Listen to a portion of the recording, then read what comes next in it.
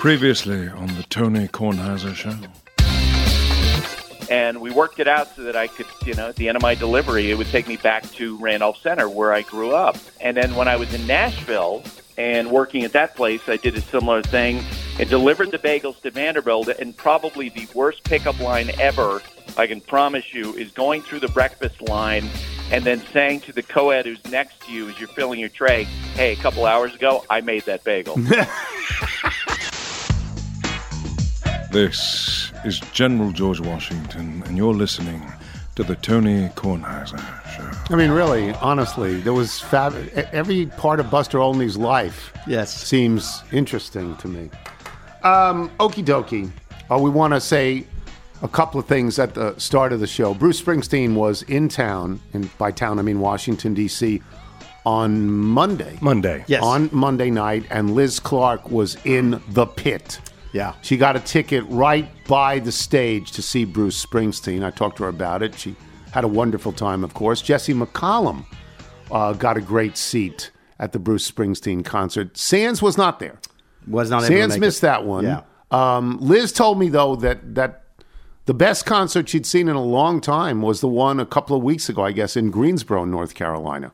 Really? Bruce in Greensboro, North Carolina. She just thought it was over the moon. She thought it was great. So we're happy for Liz Clark that she got to go to that concert. Very happy. Yeah, it'd be interesting to I check didn't in with go. her in a couple of weeks to see how the tour has evolved over the early stages. Right, because I assume she'll go to more. Yeah. We always assume she's going to go to more. Last night, I cooked. Last night was a grill night for me. And I had sausages from Butcher Box, because as you know, they don't sponsor today. We're not doing a read today, but I buy that. And So I've been- I should not put my apron on. No, you don't have 'Cause to. I now As the have grill two, chief I now grilling have two officer. Butcher Box aprons. Okay. If anyone's looking for Right, you can for a scalp bear. one. Yeah. Put it on So game time. I had the sausage, and I said to Michael, I'm going to cook the sausage. What do you think? And Michael came over. Why don't you say what you came over with? All right, so you said you're going to do sausage, and I was like, okay, well, opening day is coming up. You're going to put a little onion pep on the grill. You don't have a griddle, but I was going to try and recreate that by giving you an aluminum pan. So I was doing dinner prep for us. We had chicken sandwiches with a roasted red pepper pesto sauce. So I did a little julienne for you with the onion and pep. That's Brought right. that over. Right. And, yeah. Red pepper and yellow pepper, or red pepper and orange pepper? That was a little, whatever I had left over. So you had red pepper, orange pepper. And he sliced it, julienne Little style, sweeter. and put it in this thing and said to me, I think it was julienne. I'm not really sure. My knife skills are subpar. and he said to me, when you cook the sausage, put this aluminum pan out there on one of the burners for about the same amount of time as the sausage. And then at some point, take the sausages off the grill and put them in the pan with the pepper and the onions. And I tried to follow these instructions. The sausages took a little bit longer than I thought they would because the Butcher Box sausages are not laden with fat. They're meatier. Anyone who's cooked sausages knows there's basically two types. You're getting Sausages blow sausage up. that are wrapped in plastic from the grocery store, and Right. if you turn your eye for a minute, blow there's a fire. Yeah.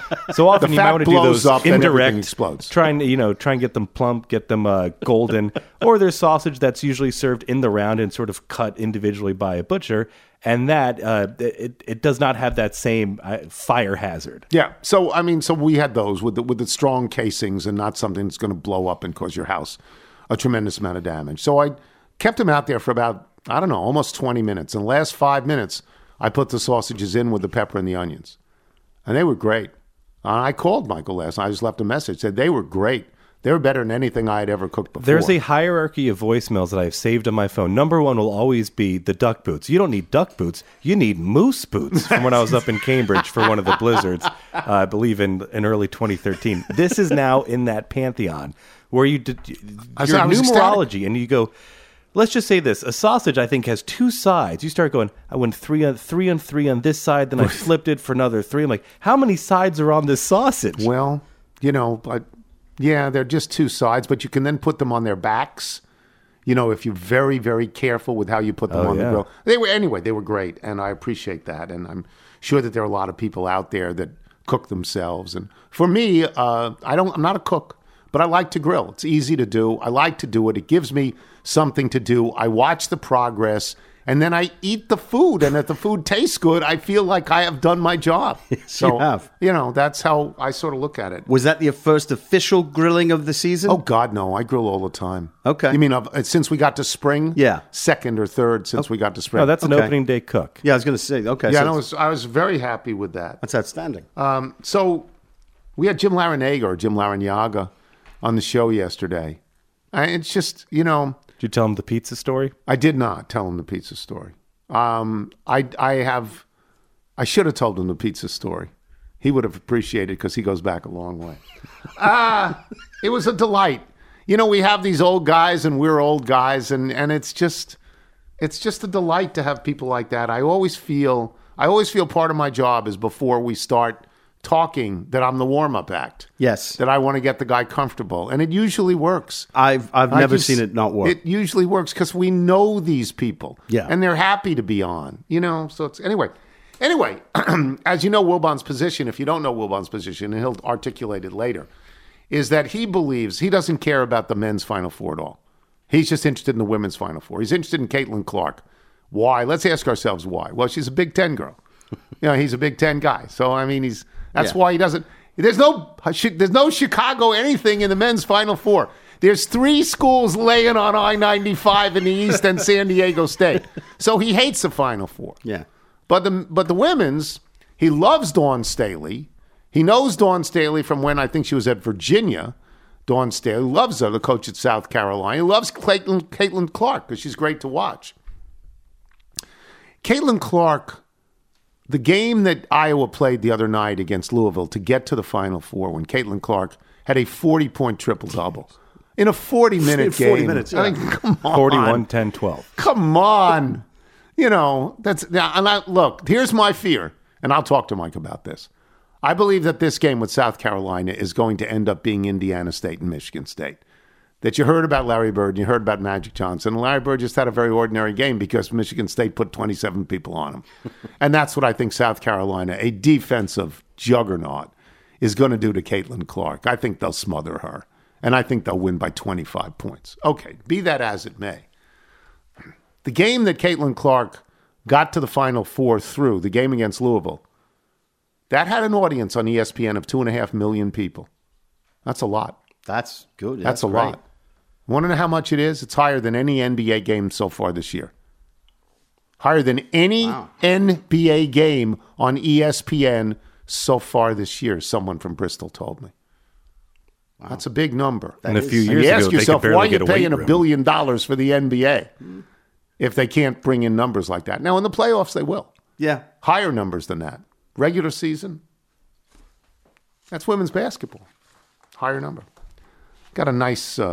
I just want to say I'm reaching out to Matthew Abbottball, the running store guy in Evanston. I sent him a long email. He has not responded. Maybe he sold the store? Like in the interim, since he promised us some hocus? I will check the email bag and see if he's replied Send to us him a there. long email. Okay. I'll follow up on that. It's from Lee Levine. Tony, I've been listening to you on radio podcasts since your very first show on WTEM. Does anybody want to guess what day that was? Because it was the day after Memorial Day, right? Oh, yeah, in that's 1992. Right. That's right. Yeah, it was the right Monday after Memorial Yes, Day. yes. So the Tuesday, because Memorial Day would have been a Monday. Although yeah. that doesn't make sense to me. We would have started on them. I don't know. But it was that week, 1992. It's a slow week. Yeah. Yes, a very slow week in Didn't have a lot 1992. of expectations for that show, No. did they? That was a launch that I expected, much like the television show. Done in a week. I expected I'd be done in 6 to 8 hours. And they would say, what are you doing here? You're not good at this. Let's bail out now. Here's the rest of your year. Get out. Just go. There's the door. Don't let it hit you on the way out. Lee Levine. More importantly, I've been following your career since I was a student at Wantagh High School, and you were writing high school sports for Newsday. I've been tempted to write in several times over the years, especially since after enjoying reading you as you climbed the ladder at Newsday and later at the Times. I left New York for D.C. in 1980, and lo and behold, there you were writing for the Post. By my count, that's more than 50 years of shared memories, many of which you've spoken about on the show. I almost wrote in a couple of months ago when an emailer mentioned New Hyde Park, and you informed the Littles that it was the hometown of Bob Avellini, who I suspected you probably covered when he was in high school. Yeah, He was a Thorpe Award winner, the best football player in Nassau County. He beat out Chris Kupek and he beat out Mark Cody. Mark Cody was the son of the coach Joe Cody at Carl Place High School, and Chris Kupek, who later went on to pro football, was at Syosset High School. I almost wrote in a few weeks ago when you first talked about the Knicks visiting Kiuma. I went to Camp Starlight, which always considered itself a great rival of Kiuma, although I don't know whether the feeling was mutual or if it was more a Cowboys WFT situation. Starlight was a more beautiful camp than Kiuma.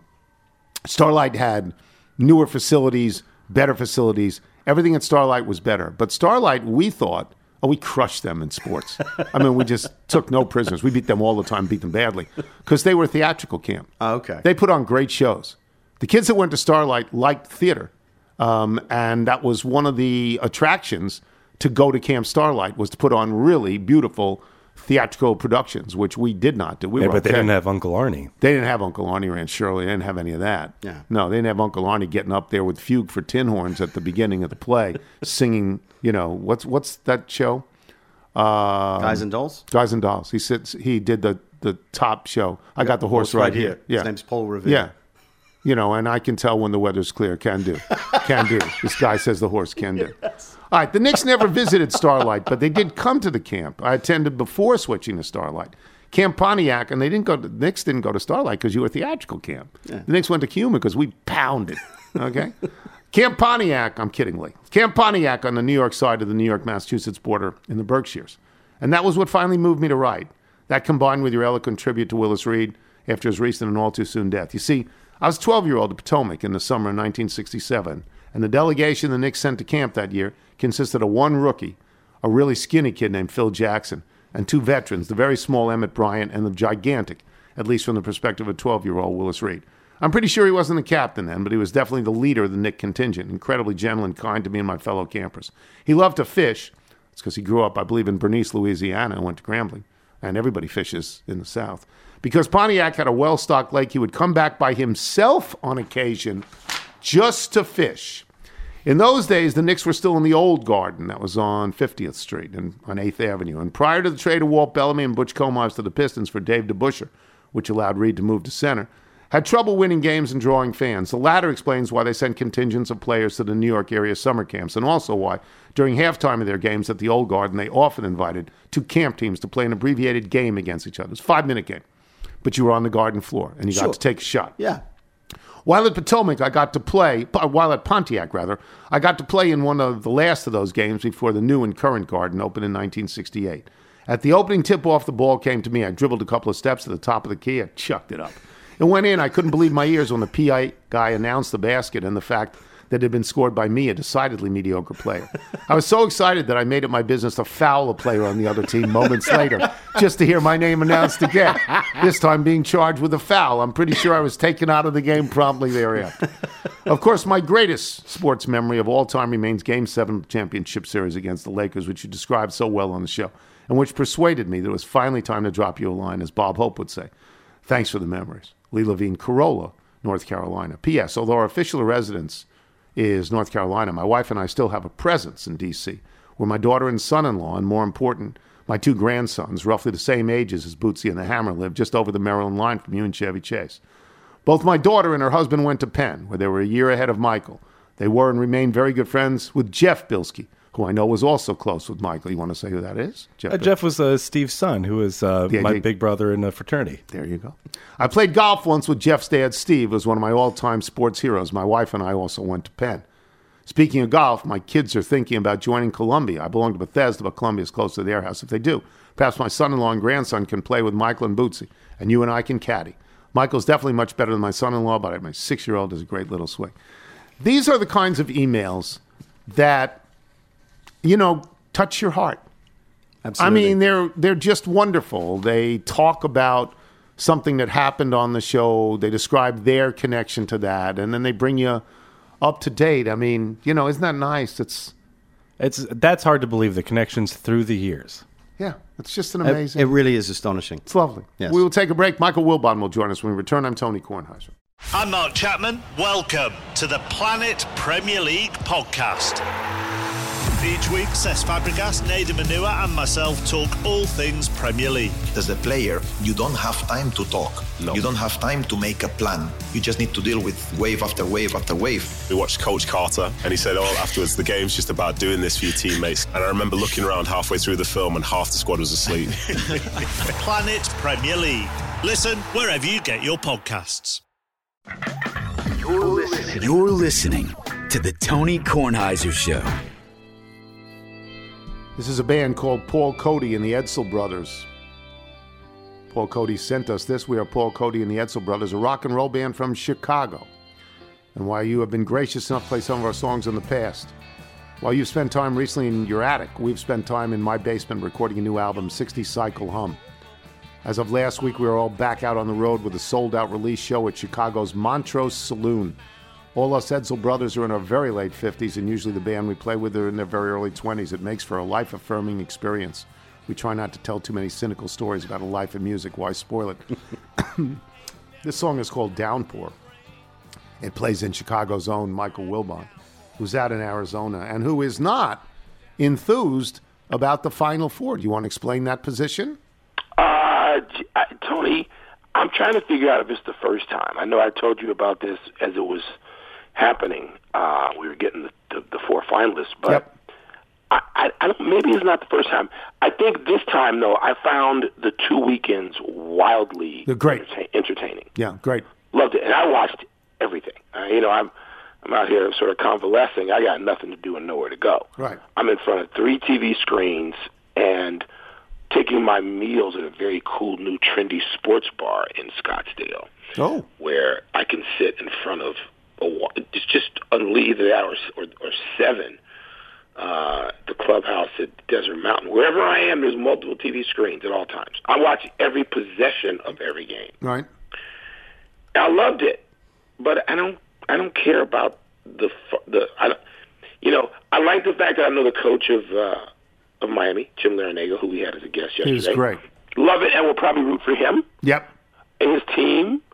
But this is not the UConn I knew and covered, and I knew the coach before Jim Calhoun, Dom Perno. Sure. That's how far I go back following UConn. And some of my favorite players over the time I covered college basketball were at UConn, who won championships like Rip Hamilton. But I don't know this UConn. I can barely even give you the other 2 schools. Who are the other 2 schools? San Diego State and Florida Atlantic. The last time I saw San Diego State in person, Kawhi Leonard was playing. And I went specifically to see Kawhi Leonard. So we're talking about like 2011. If you ask me about San Diego State, I say Tony Gwynn. Yeah, so you're going back further. Well, I don't know anything about their basketball. Right. Same here. Yeah. And so my point is, I don't know. I'm not invested in them. They don't have any history with me. And by the way, that's not because they're not blue bloods. I don't know. The blue bloods now don't even keep kids for more than a week and a half. That's right.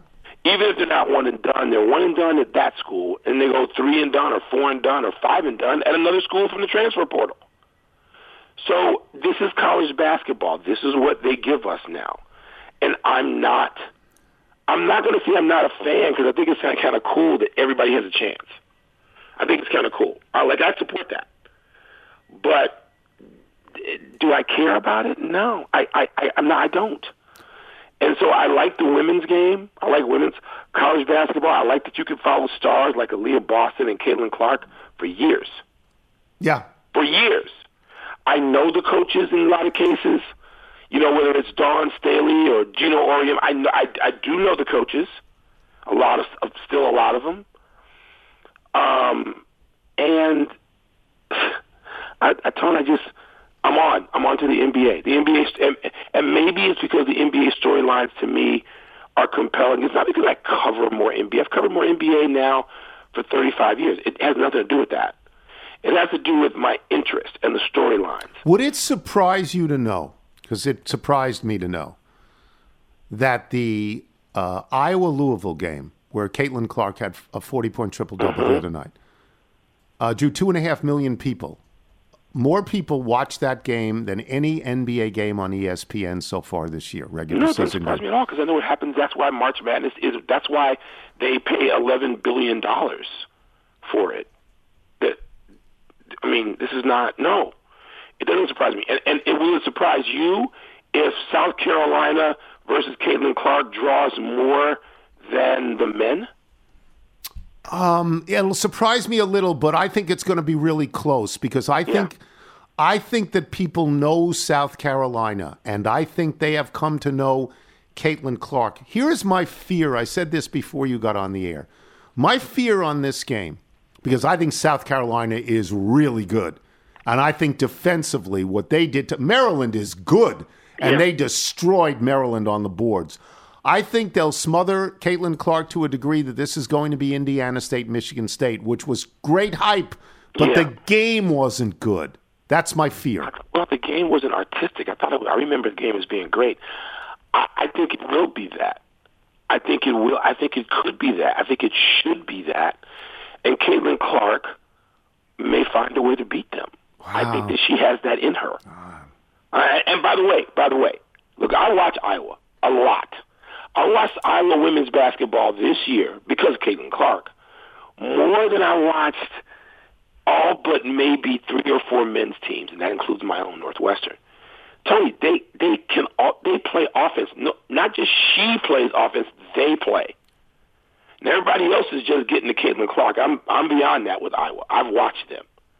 They're well coached as well. They have a nuclear offense. They got 4 or 5 women who can shoot it. And she will find you. Oh, she's a great passer. She's not a person who just scores. She gets triple doubles. Nah, she's a great passer. She finds them. She boards it, and she, Now I don't know whether I was big and strong enough. It's a Big Ten team. They're probably big and strong enough. So anyway, I'm looking forward to that Friday night. I agree. I sat down. I don't ever do this. I sat down, as you know, and I watched South Carolina, Maryland. I watched it until about 4 minutes were left when there was no chance. It was over. Same here. And I watched it in the way, and this is the biggest tribute I can give to that game, is that I watched it in the way that I used to watch games when I was a sports writer. And I took notes, and I understood. I would watch, and I wanted to know statistically, how many offensive rebounds is South Carolina getting? What was it, like 25? 25 to 7, I found out the next day. 25 to 7. So that's the highest respect that I can pay to a game, that I watched it like a sports writer, and I will watch South Carolina, Iowa in the same way, and I'm not sure I'm going to watch Florida Atlantic, San Diego State like that. I'm not. While you don't want to say it out loud, you're in the same place as me. Not to the degree that you are. Yeah. Not You just to don't the want to degree. say it. You just said, I don't even know that I'll watch it. You just said it. Yeah, well. That's the same deal here. You know what I wonder about? I wonder, honestly, the genetics of the Hurley family. I've had a couple of coaches say to me, Danny Hurley is really good. Now, Bobby Hurley was the better player. Yes. And he may not be as good a coach. Their dad, Bob Hurley Sr., is in the whole. There's him and Morgan Wooten. Well, it's kind of like the Drew family. You get one was a better player. Yes. And the other was probably a better coach. Look, I'm going to watch those games. I don't care. Right. I don't care. And if one of them turns into a blowout, I'm going to go to Law and Order reruns. I'm just telling you. Okay. Because there's no brand in men's college basketball now like South Carolina women. I agree with that. They've been to the Final Four 3 times in 4 years. There's no men that have done that now. No. They're UConn. Right? They're what UConn used to be with Oriema. That's right. And there's nobody out there like Caitlin. Well, there might be. Noel, the little kid. Oh, yeah, Marquise Noel. Was the star at the Kansas State kid. If Noel was in the Final Four, then we could say, okay, I'm going to watch that kid. He was a star. He's a star. Yeah. But there's not that.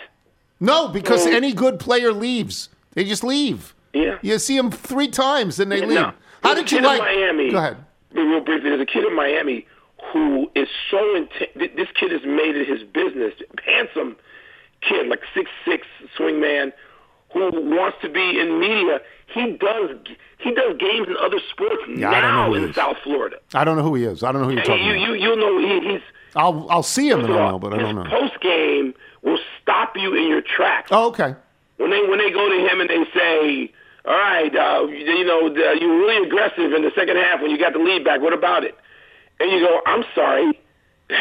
Are you Clark Kellogg Jr.? Or he's got that sort of affectation. Are you LaFonso Ellis? Right. Are you a guy who's going to make a living at this? Yeah, he is. Right now, he's 19. What do you? We had Larinaga on yesterday, and we've known him an awfully long time. What do you? His career is something. I mean, he's not had glamour schools. He took 2 schools. Like Miami, for people who aren't old enough to remember this, because maybe they remember Rick Barry, and Rick Barry was 79 years old yesterday. Rick Barry's the greatest player who ever played at the University of Miami, but they bagged the program after him. Yeah, they stopped. They shut down the program for 5 years. Miami, the U, that's a football school, kids. Not anymore. Well, I'm saying that's what it was for about 30 years. From Howard Schnellenberger through Jimmy Johnson and Erickson and all those guys. Yeah, but Tony, they got an NIL guy. Yeah, they do. He's handing out money on the corner. I mean, come on, they can do whatever they're and it's. I'm sorry, Miami women's basketball. Yeah, they were right there too. Okay, they're as big as the men's team in terms of campus and recruiting and stars and all the ways that is measured now, Instagram and all of that. So, yeah, Miami's a machine, and good for them. I'm not, this is the way business is done now. I'm on to something else. Like Jim Boeheim allegedly said, they're all bought. Yeah, of Larinaga's program, you bought the program. Well, I'm sorry, that's legal. Yeah. The word bought may not be entirely accurate, but the spirit of it is, and so fine. Yeah. That's what everybody's able to do, And by the way, every Power 5 school, and most of the schools aren't proper, they got billionaires. They got billionaires. Yeah. I ain't going to sit up here and cry poor. We got them at my school because I know them. In some cases, my friends. In a couple of cases, people I went to school with. And so these opportunities are available wherever somebody says, and not every billionaire wants to put his or her name on that, but some do. You can, one of the reasons the women stay in school is that potentially they can make more money staying in college than going to the pros in the United States. Not potentially. Well, it's how much money can you get? Hannah and Haley, whatever their name is, they make more money at Miami than they can make in the WNBA. Yeah. First of all, you know how few jobs are available every year in the WNBA? They go through a draft. It's like 4 gigs. There's no. You don't automatically. It's not like you're going to school to then leave early to go to the WNBA. That's not the deal. No. So the NIL money can really dramatically change women's college basketball. Let's see if it does. Let's see if it does. It hasn't yet, but Cavenders, isn't that their last name? The Cavenders, Hannah and Haley Cavender. I don't know. They're twins, right? They're twins on Miami. And Cavender. Cavender. Yes. Go to Instagram. I dare you. See if you can go and be on Instagram for 4 minutes and not see them. No. Well, I don't see them because I'm never on Instagram. Right. I know, but all right. So there's and I'll watch both, but there's stuff. There's what did we do for SportsCenter yesterday? Oh, we did Durant, who plays tonight here. Yes, did Durant. We did Durant. You told me to take notes. Remember, I had to start writing down. No, I told you to take notes that you got them being the best team. I do. And they're not. I do. The best team. As a matter of fact, not only are they not the best team, because you say publicly all the time, you're not watching this stuff yet. You'll get to it. You say this all the time. I'm watching Durant. Okay, but Durant, you ain't watching much because he ain't played. That's right. But every time when he got to Phoenix, plays, I know you were into. And they were 4-0. Tony. Look, this is not even your NBA and my NBA, because we have never covered this league, when it had 6 or 7 teams that maybe could win. This league doesn't do it that way. Not pro football. This league has that now. And so, like last night, I'm watching Golden State in a death match. Did they win? Golden State, yeah, they won. It's at home. They're down 20. They're down 20, and I tune in down 20 because it's halftime. And I go, oh, my God. And I said to you said, what's the significance of this game? No, you said it was significant. I mean, I root for Minnesota because Nathan Bubis sits on the bench. Wait, they're good. Right? Towns is back. Look, Towns is back. Anthony Edwards is he looks like he might be a 1. Like a 1. Okay? Like a guy who in the middle of next year may be Kawhi Leonard. It looks like he's got that. And he's got the charisma. He's got the leadership. It seems like his teammates are afraid of him in a good way. It's great. But and the big boy, the Stifle Tower, is playing something nearly like they thought he would when they made the deal for him. Gobert, yeah. And Gobert. And so now you got teams. Is Minnesota going to win this year? No, Minnesota's not going to win this year. But I tell you what, go ahead and give them home court advantage. See how comfy you are. And so all of those things are brewing in a way that, and even the losers, like I'm angry the Bulls are winning. And they're 10-5 with a guy says to LeBron to his face, "You're too small." No, come on now. Patrick Beverly. I mean, he says he would say that to anybody. Well, but you wouldn't say it to anybody. Anybody say it to Michael Jordan? Patrick Beverly would because he's an instigator. Yeah, well, they were instigators then. No, well, Patrick Beverly wasn't playing then. I'm just saying he would do it. But Ron Artest would do it. But he didn't. Artest might have. But you know what, Tony? So Patrick Beverly did it. Yeah, he did it. He looked him in the face. That's right. And gave the truth. Come on now. If that had been done to Michael Jordan, what do you think would have happened to the instigator in the next game? He would have been dunked on 63 times. Yeah. He would have been vapor. No, this is Tom Brady and the DB. You don't do it. Yes, now you don't do it. LeBron's got them tonight in Chicago. And he has owned the Bulls. So that's going to be a 30-point game, right? Tony, you would think. Yes, I would. You would think. I want them to lose because they're not going to lose enough. I want Wembanyama. Well, I want a shot. Yeah. I don't care about losing in the first round. But that storyline, all that stuff to me, involving stars, Golden State stars, LeBron stars, in his own silly little instigator way. Patrick Beverly comes to your town and his hometown, and he says, "I'm going to put my foot in Zach LaVine's. You know what?" And it worked. They're better. They go 11-5. They're better. All right. I'll talk to you later. Enjoy. Right. Michael Wilbon, boys and girls. We'll take a break. Tim Kirkchin when we return. I'm Tony Kornheiser.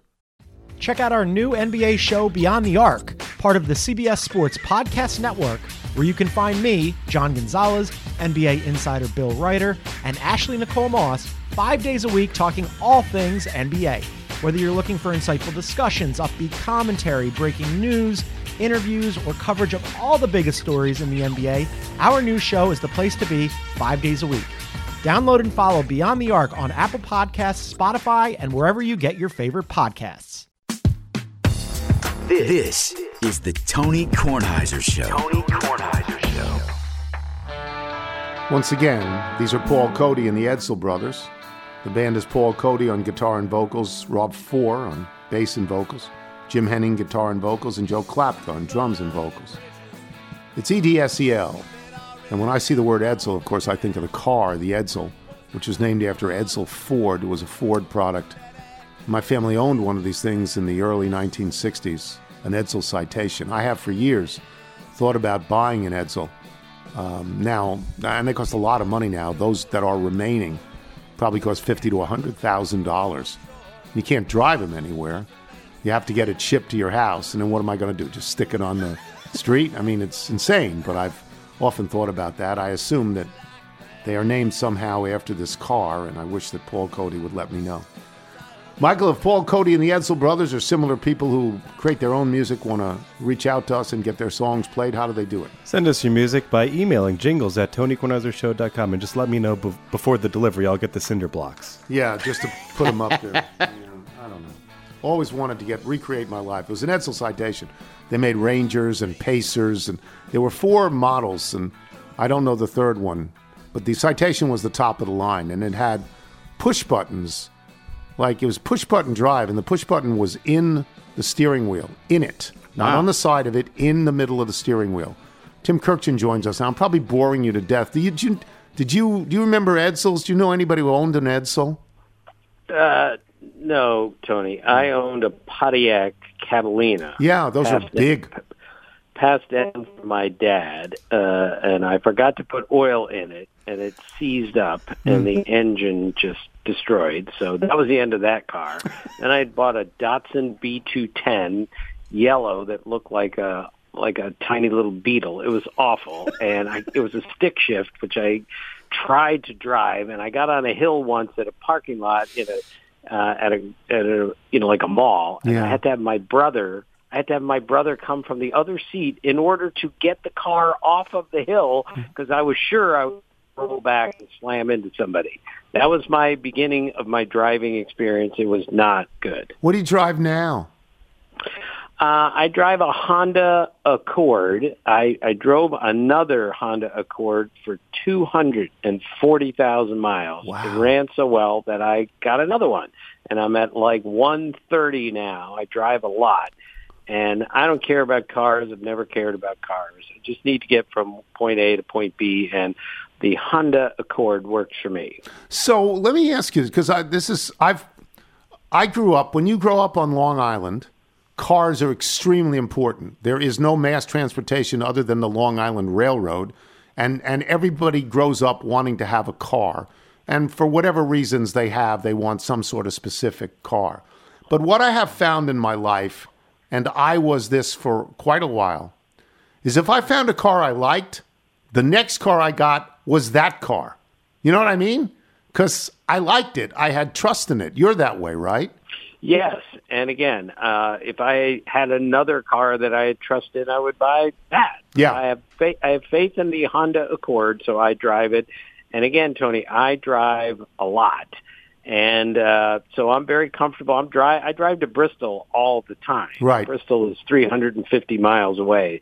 I just enjoy the serenity of the car, the quiet of the car, as opposed to another crowded airport. So I spend a lot of time in the car listening to games on the radio. It is glorious for me. As long as we're talking about personal tastes and lives, Buster Olney, your colleague, was on the show the other day. He's part of the baseball team at ESPN. Buster Olney, as most of the baseball people, actually, they were sports writers. They covered baseball. Buster Olney covered baseball for the New York Times. You covered baseball for the Baltimore Sun. Before that, you covered in Texas, right? Were you at the Dallas Times Herald? Morning News. Dallas Morning News. So, I mean, you worked. Kenny Rosenthal, of course, is on Fox all the time, but he worked as a sports writer. So Buster Olney, we were talking, and I knew that Buster had grown up on a dairy farm and knew how to milk a cow. And then he told me after that he worked at a bagel store and he actually made the bagels. Tim, I don't have anything interesting in my life. I mean, I worked in a department store, during the summers while I was in college, a plant nursery. I worked at a camp. I was a counselor. These are not interesting things. Like Buster Olney's interesting, and I felt very dull next to him. Is there anything interesting in your life? Did you ever have a job? Did you ever do anything like that? Of course not, Tony. I am incapable of doing anything. I'm the most incompetent person in the world. You know this. I stink at everything. My son comes home to see me, 30 years old. Dad, can I help you with your phone or your printer or whatever? Because I can't do anything. I worked on a playground teaching kids how to play baseball and basketball. I was an umpire as a kid. Everything I've ever done, I have done through sports. I never worked in a restaurant. I never worked doing any sort of manual labor because I would stink at it. And they would say, no, you can't do this. You got to go do something else.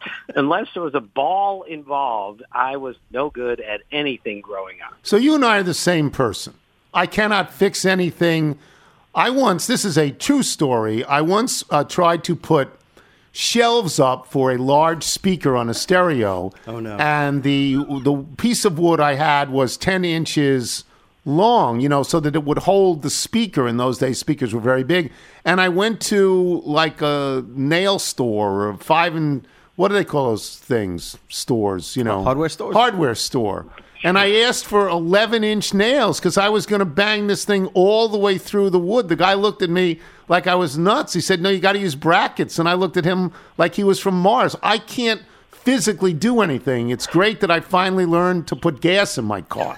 That's why I wish I lived in Jersey, where you're not allowed to put gas in your car. You got to let somebody else do it. So I can't do anything, and neither can you. Don't you wish you could milk a cow like Buster Olney?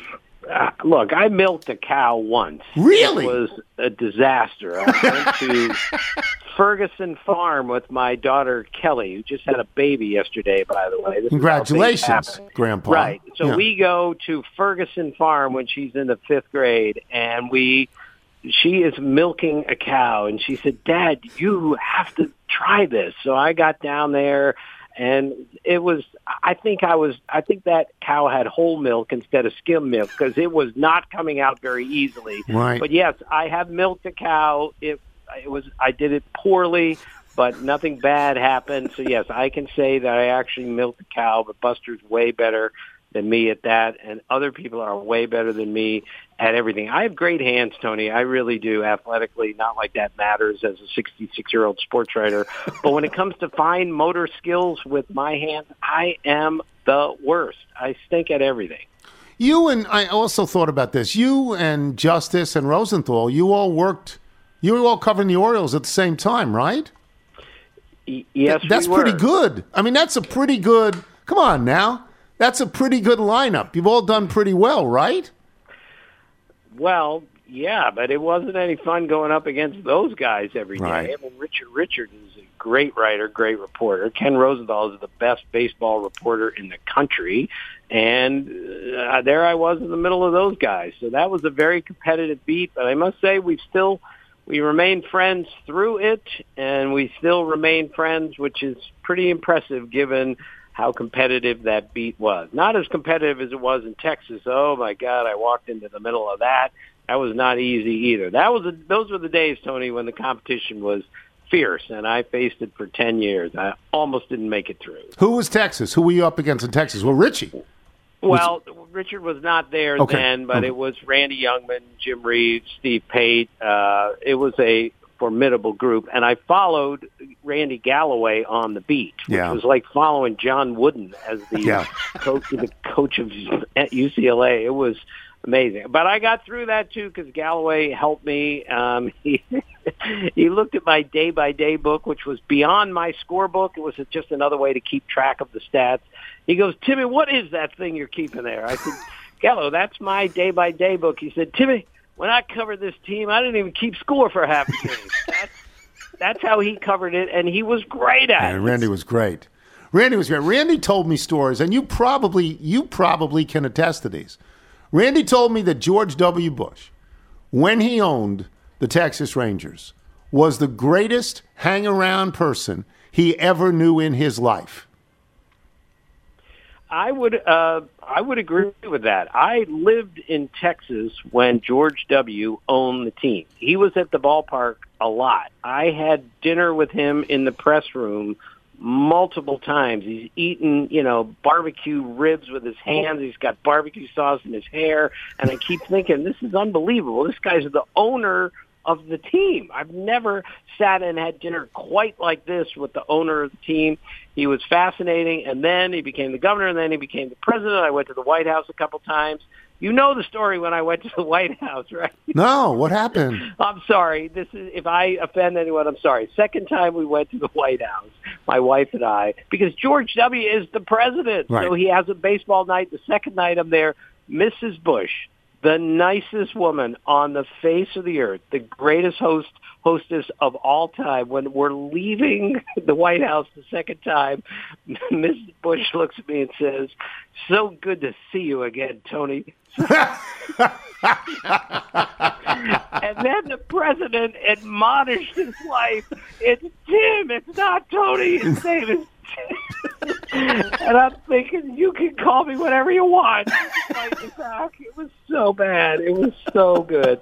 We had the greatest time there. Randy always said that about George W. Always loved him. Totally. And Randy was left-wing.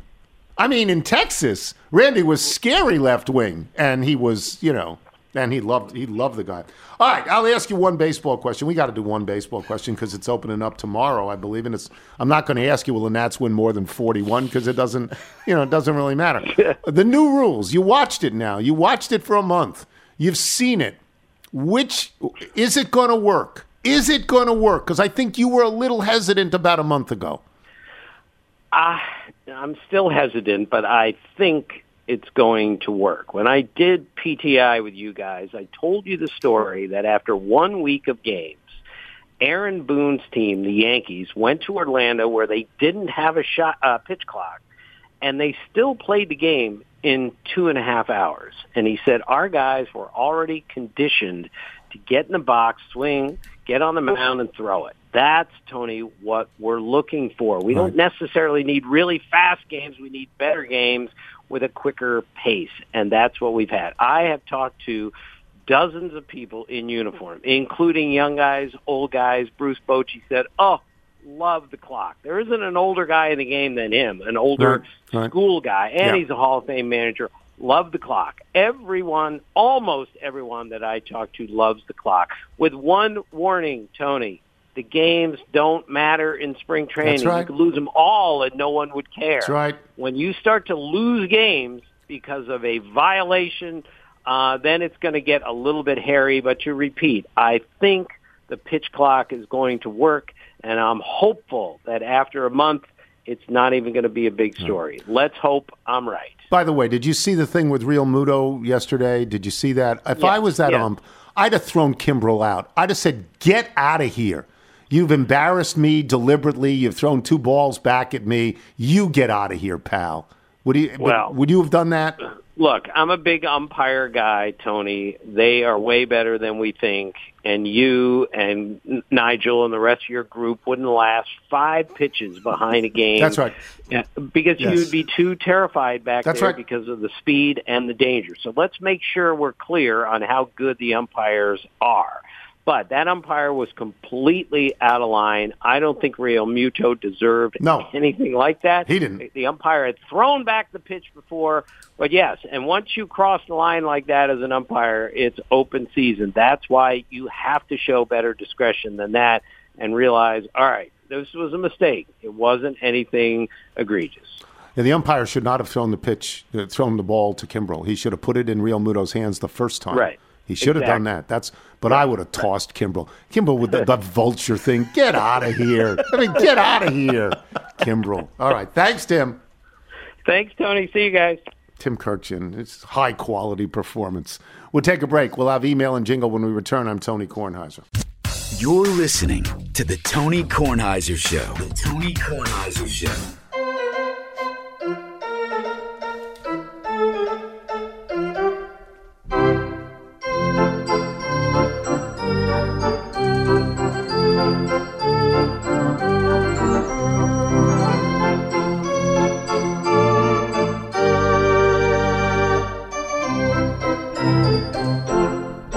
Bill Pitcher, that's great. Love when that happens. Love that.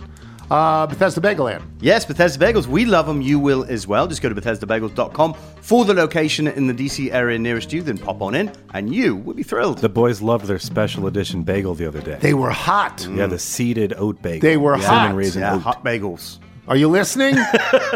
They were hot. We like those very much.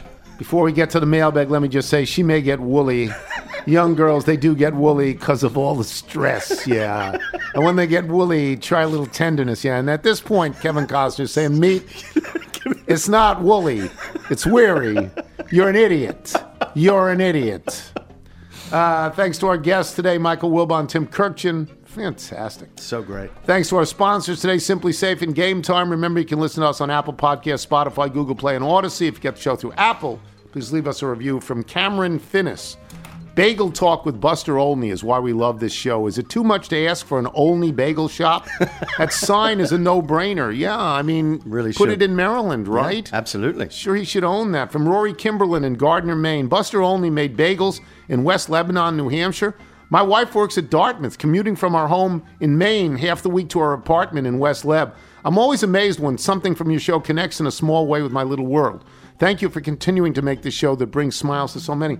But that's what we're talking about. Right, the spider web of connections. It's like, 95% of the things that I read here say I have no idea where these places are, and then the next day someone says, I'm there. Yeah. I don't know why you people are listening. I'm grateful. Joe Ponish in Austin, Texas. It was so great to hear the story of Buster Olney as a bagel baker. I've recently started baking my own bagels, as the New York style of bagel stores in Austin are a good distance from my house, and it's, well, fun. I purchased the bagel boards that I believe Buster was talking about, but would someday love to hear more. I really enjoyed bagels until my wife came home with some bagels from New York City last year, and it pushed my interest into what I would call an intense bagel hobby, and others call an unhealthy obsession with the bread product. I'll be making my first trip to New York in June, and I would highly welcome your or any knowledgeable little's recommendations for good bagel or pizza spots during my visit. I plan to eat so many bagels I'm wheeled out of the city by Oompa Loompas. So if you could please send any my way, I will try my best to visit as many as I can in 4 days, depending on stomach tolerance. You can't get a bad bagel or bad pizza in New York unless you go to a chain. Well, I was going to say, Don't go to a chain. Einstein's are great bagels in New York, right? No. I recommend a little place called Sbarro. Ooh, it's right in Midtown. Don't You can't do miss that. it. The only real chain with great pizza, and there's only 2 shops, are John's. There's one in Midtown and there's one in Greenwich Village, and it's great. No, you can't go wrong if you just stay away from all of the national trends. I could talk to this guy about my high hydration sourdough pizza. Ooh. Well, You make that yourself. Yeah. That sounds great. From Rob Lowe in North Royalton, not that Rob Lowe, North Royalton, Ohio. You may want to let Wilbon know that one of the great NBA stories is that Florida Atlantic has more wins than Detroit, Orlando, Charlotte, Indiana, Houston, San Antonio, Portland, Utah, and the Washington Wizards. The Owls also have the same amount of wins as Dallas and Chicago. Yeah, they've won 36 games at this point, and they haven't played 72 or 82, whatever the NBA plays. From Chuck and Roxy. It's Brandon Borzelli who signs it. Chuck and Roxy, episode 178. It's too bad Florida Atlantic is in Conference USA and San Diego State is in the Mountain West instead of the gallant Patriot League. Maybe if Gonzaga moved over to the Patriot League, the conference would earn some street cred. From Ross Ide, Gonzaga Law School alum, 2004. Wilbon jinxed it. I'm not surprised and I won't forget. Well, I mean, this is what happened to you. You went out there. You should never have played UCLA in a Sweet 16 game. That's an 8 or a 4. And you gave it everything you had and you won, and then you had nothing left. Some years back, Indiana played a great game. I think they beat Kentucky, and then they had nothing left in the finals. Yeah. Bill Matfield, Fort Mill, South Carolina. I lived in Deerfield Beach for 15 years, the next town south of Boca. Yeah. I also lived for 10 years in Woodbridge, Virginia. In my head, FAU is roughly the same kind of school as George Mason. It's a nice 4-year college that attracts a lot of local students. I have many friends who went to FIU or Mason, and they're all smarter than me. From Elliot Olshansky. So I haven't read this yet, so we'll see where the Dartmouth reference is, right? We love Elliot. I'm sure you expect that this email will contain a whole lot of name-dropping after Buster Olney's appearance on Monday's show to discuss his bagel-making career. Wrong. I'm writing because I was surprised at your lack of knowledge about Florida Atlantic University prior to Lane Kiffin's arrival. Long before the dawn of Owl Nation, the FAU football program was built from the ground up by one Howard Schnellenberger. Yes, I should have remembered that, and I did not. He's one of the great football coaches of all time. Yes. At the U. The same Howard Schnellenberger who led Miami to the national championship 1 year before you saw Doug Flutie throw that Hail Mary pass to beat the Hurricanes. Schnellenberger coached the Owls for 10 years, and in my first job out of college at CSTV, not mentioning Dartmouth, I'll do it for you, a Howard Schnellenberger bobblehead from FAU proudly sat on the desk of my colleague Eric Merlis, a good friend of Mark Feinsand. Not only that, but FAU was where East Meadow, Long Island's own Matt Doherty resurfaced. I didn't know that. In 2005, to resume his coaching career after a short stint as a radio analyst at CSTV, which I suppose makes him my former colleague. And yes, FAU used to be in the Sun Belt Conference before Conference USA cannibalized the Sun Belt to replenish its own ranks after having been similarly cannibalized by the American Athletic Conference. I would complain about the realignment being tough to track, but in a world where USC and UCLA are going to the Big Ten, what's the use of trying to make sense of it all? Best regards from Suffolk County, where my favorite bagels come from Bagel Boss on Jericho Turnpike in East Northport. Elliot Olshansky in Comac, Long Island. From Bobby Gottfried, who signs Chuck and Roxy number 12. So by Adam Benson math, I'm 10. in the top 10. Yeah, nicely You done. mentioned Tony Gwynn attended San Diego State. What you didn't mention is that in addition to playing baseball, he also played basketball there. I knew he played basketball there. Gwynn is the school's all-time assist leader. I didn't know that, with 590. In his entire 20-year MLB career, he struck out 434 times. So that's 156 more assists in 4 years of college basketball than strikeouts in 20 major league seasons. Think that's pretty incredible. Wow. From Gunther in Gainesville, I'm updating my TK Show pronunciation scorecard. Does Victor Wembanyama now rhyme with Jim Larrañaga? If so, tell Dan Byrne. From Todd Reed in Chicago. While living in Los Angeles around 15 years ago, I'd frequent Hollywood Park Casino, where SoFi Stadium is now located, on Friday nights for a weekly poker tournament of around 40 to 50 players. You pay an entry fee and then randomly get assigned to a table of 8 players. One Friday night, I walk over to my assigned table, and a gentleman sitting at the table looks up and says, "You Todd Reed?" A little reluctant to answer that question from a complete stranger, I did say yes. He tells me his name, and that he played on the sophomore basketball team during the time I was on the varsity team at our high school in Moline, Illinois, 30 years ago, about 1,900 miles from our current location. We proceeded to have a friendly conversation about our hometown and the guys on the basketball team, but unlike Garcia, when I got a pair of aces, I wasn't folding. I eventually knocked him out. As he was leaving, I said with a smile, "Hey, see you in 30 years. Haven't seen him since." From Nate in London. Keeping with the recent theme, here's an unlikely story from across the pond. I moved to London last year, and a few months after my arrival, I ran into a familiar face, a young woman from my hometown in upstate New York. We both attended the same small local high school and had mutual friends on the volleyball and baseball teams.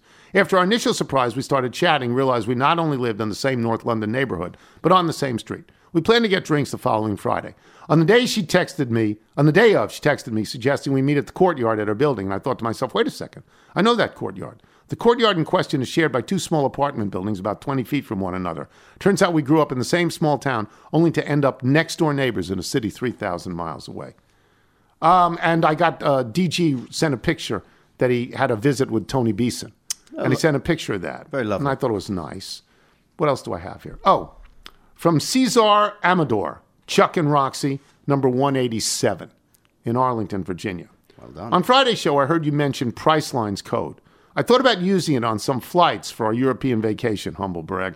But when I tried to enter it, my Google machine told me that the code was only good for round trips from your house to the following destinations: Columbia Country Club, Refugee Safeway, some beach in Delaware, and Ingleside. More like a final destination. Looking forward for summer updates on your swimming lessons with Bootsy the Hammer and the Captain. They start this weekend. They're getting actual swimming lessons, and Start not this from. weekend. So you're falling behind already. I can't swim. I stand. I'm a stander. From Alex Cobb in Springfield, Missouri. While driving today from my full-time gig as HR director to my part-time gig as a college professor, right, left, right, left, right, left, right, I wound up behind a vehicle with this license plate, IMB4U. I would give you 3 guesses as to the make and model of this Outback, but you and all the listeners already know. Of course, it's a Subaru Outback. It was minus the raised roof rails and the cargo carrier. The owner was clearly trusting to his pompous vanity plate to convey sufficiently his air of pretentiousness and superiority. It was all I could do not to run him off the road. What kept me from doing that was, as a Subaru driver, he probably prefers the off-road. In addition to the aforementioned jobs, I preach at a church on weekends and play in a rock and roll band. So I'd love to throw my hat in the ring as the official HR, professor, pastor, rock star of the Tony Kornheiser Show. And you know, Chuck and Roxy, episode number 152. As always, tell Brian Moeller, only episode 167 to eat it. How many episodes do these people do? You're falling behind. Wow. Okay, one more. From David Grossberg in Bluebell, Pennsylvania. I recently had occasion to travel from my neck of the woods outside of Philadelphia down to lovely Arlington, a trip I have made many times, always taking the great East Coast Bias Highway, known in the pre-Wilbon days by the prosaic moniker as I-95. 3 Final Four teams running right through it, baby. Highway of your dreams. However, on this occasion, the all-knowing GPS algorithm sent me a different way, along various smaller routes, excuse me, down into Delaware and Maryland, until I realized with a sense of wonder, anticipation, and not a small amount of fear, oh my goodness, I think I'm being sent to the Chesapeake Bay Bridge. In all my years in the area, I have never taken this legendary pass. As we got closer, conditions began to deteriorate. Rain, wind, poor visibility. All right, I said to myself, let's do this. Time for the full Tony Kornheiser white knuckle experience. Initially, I was unfazed. So far, so good. It's a little narrow, sure. No shoulder, and the guardrail seems a little flimsy to prevent me from sailing into the bay. But it continued on, and a sense of foreboding began to descend upon me. How long is this bridge? Yes, like 4 miles. It's a full song. Yeah. It's a long way. Exactly how far away from land, civilization, or any possibility of assistance, or God forbid rescue, are we? Is that another suspension span we're about to cross? Good Lord, get me off this thing. Time and space lost all meaning, and I almost despaired when finally, terra firma. Whew, next time I'm sticking to I-95. If you're out on your bike tonight, everyone as always, do wear white. I'm going to solve. All right. Cornucopia cabinet. No, you're a dope.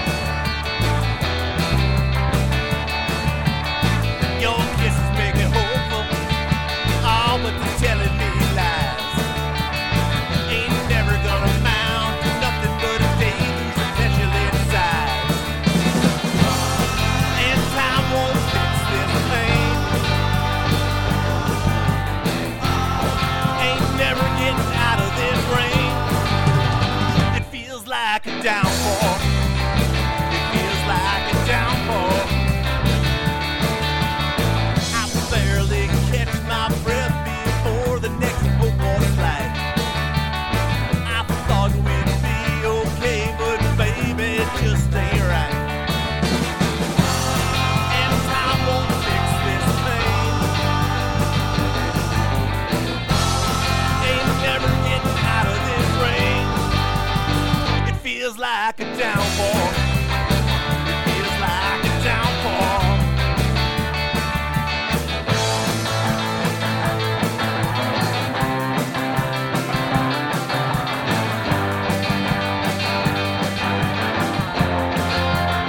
It feels like a downpour.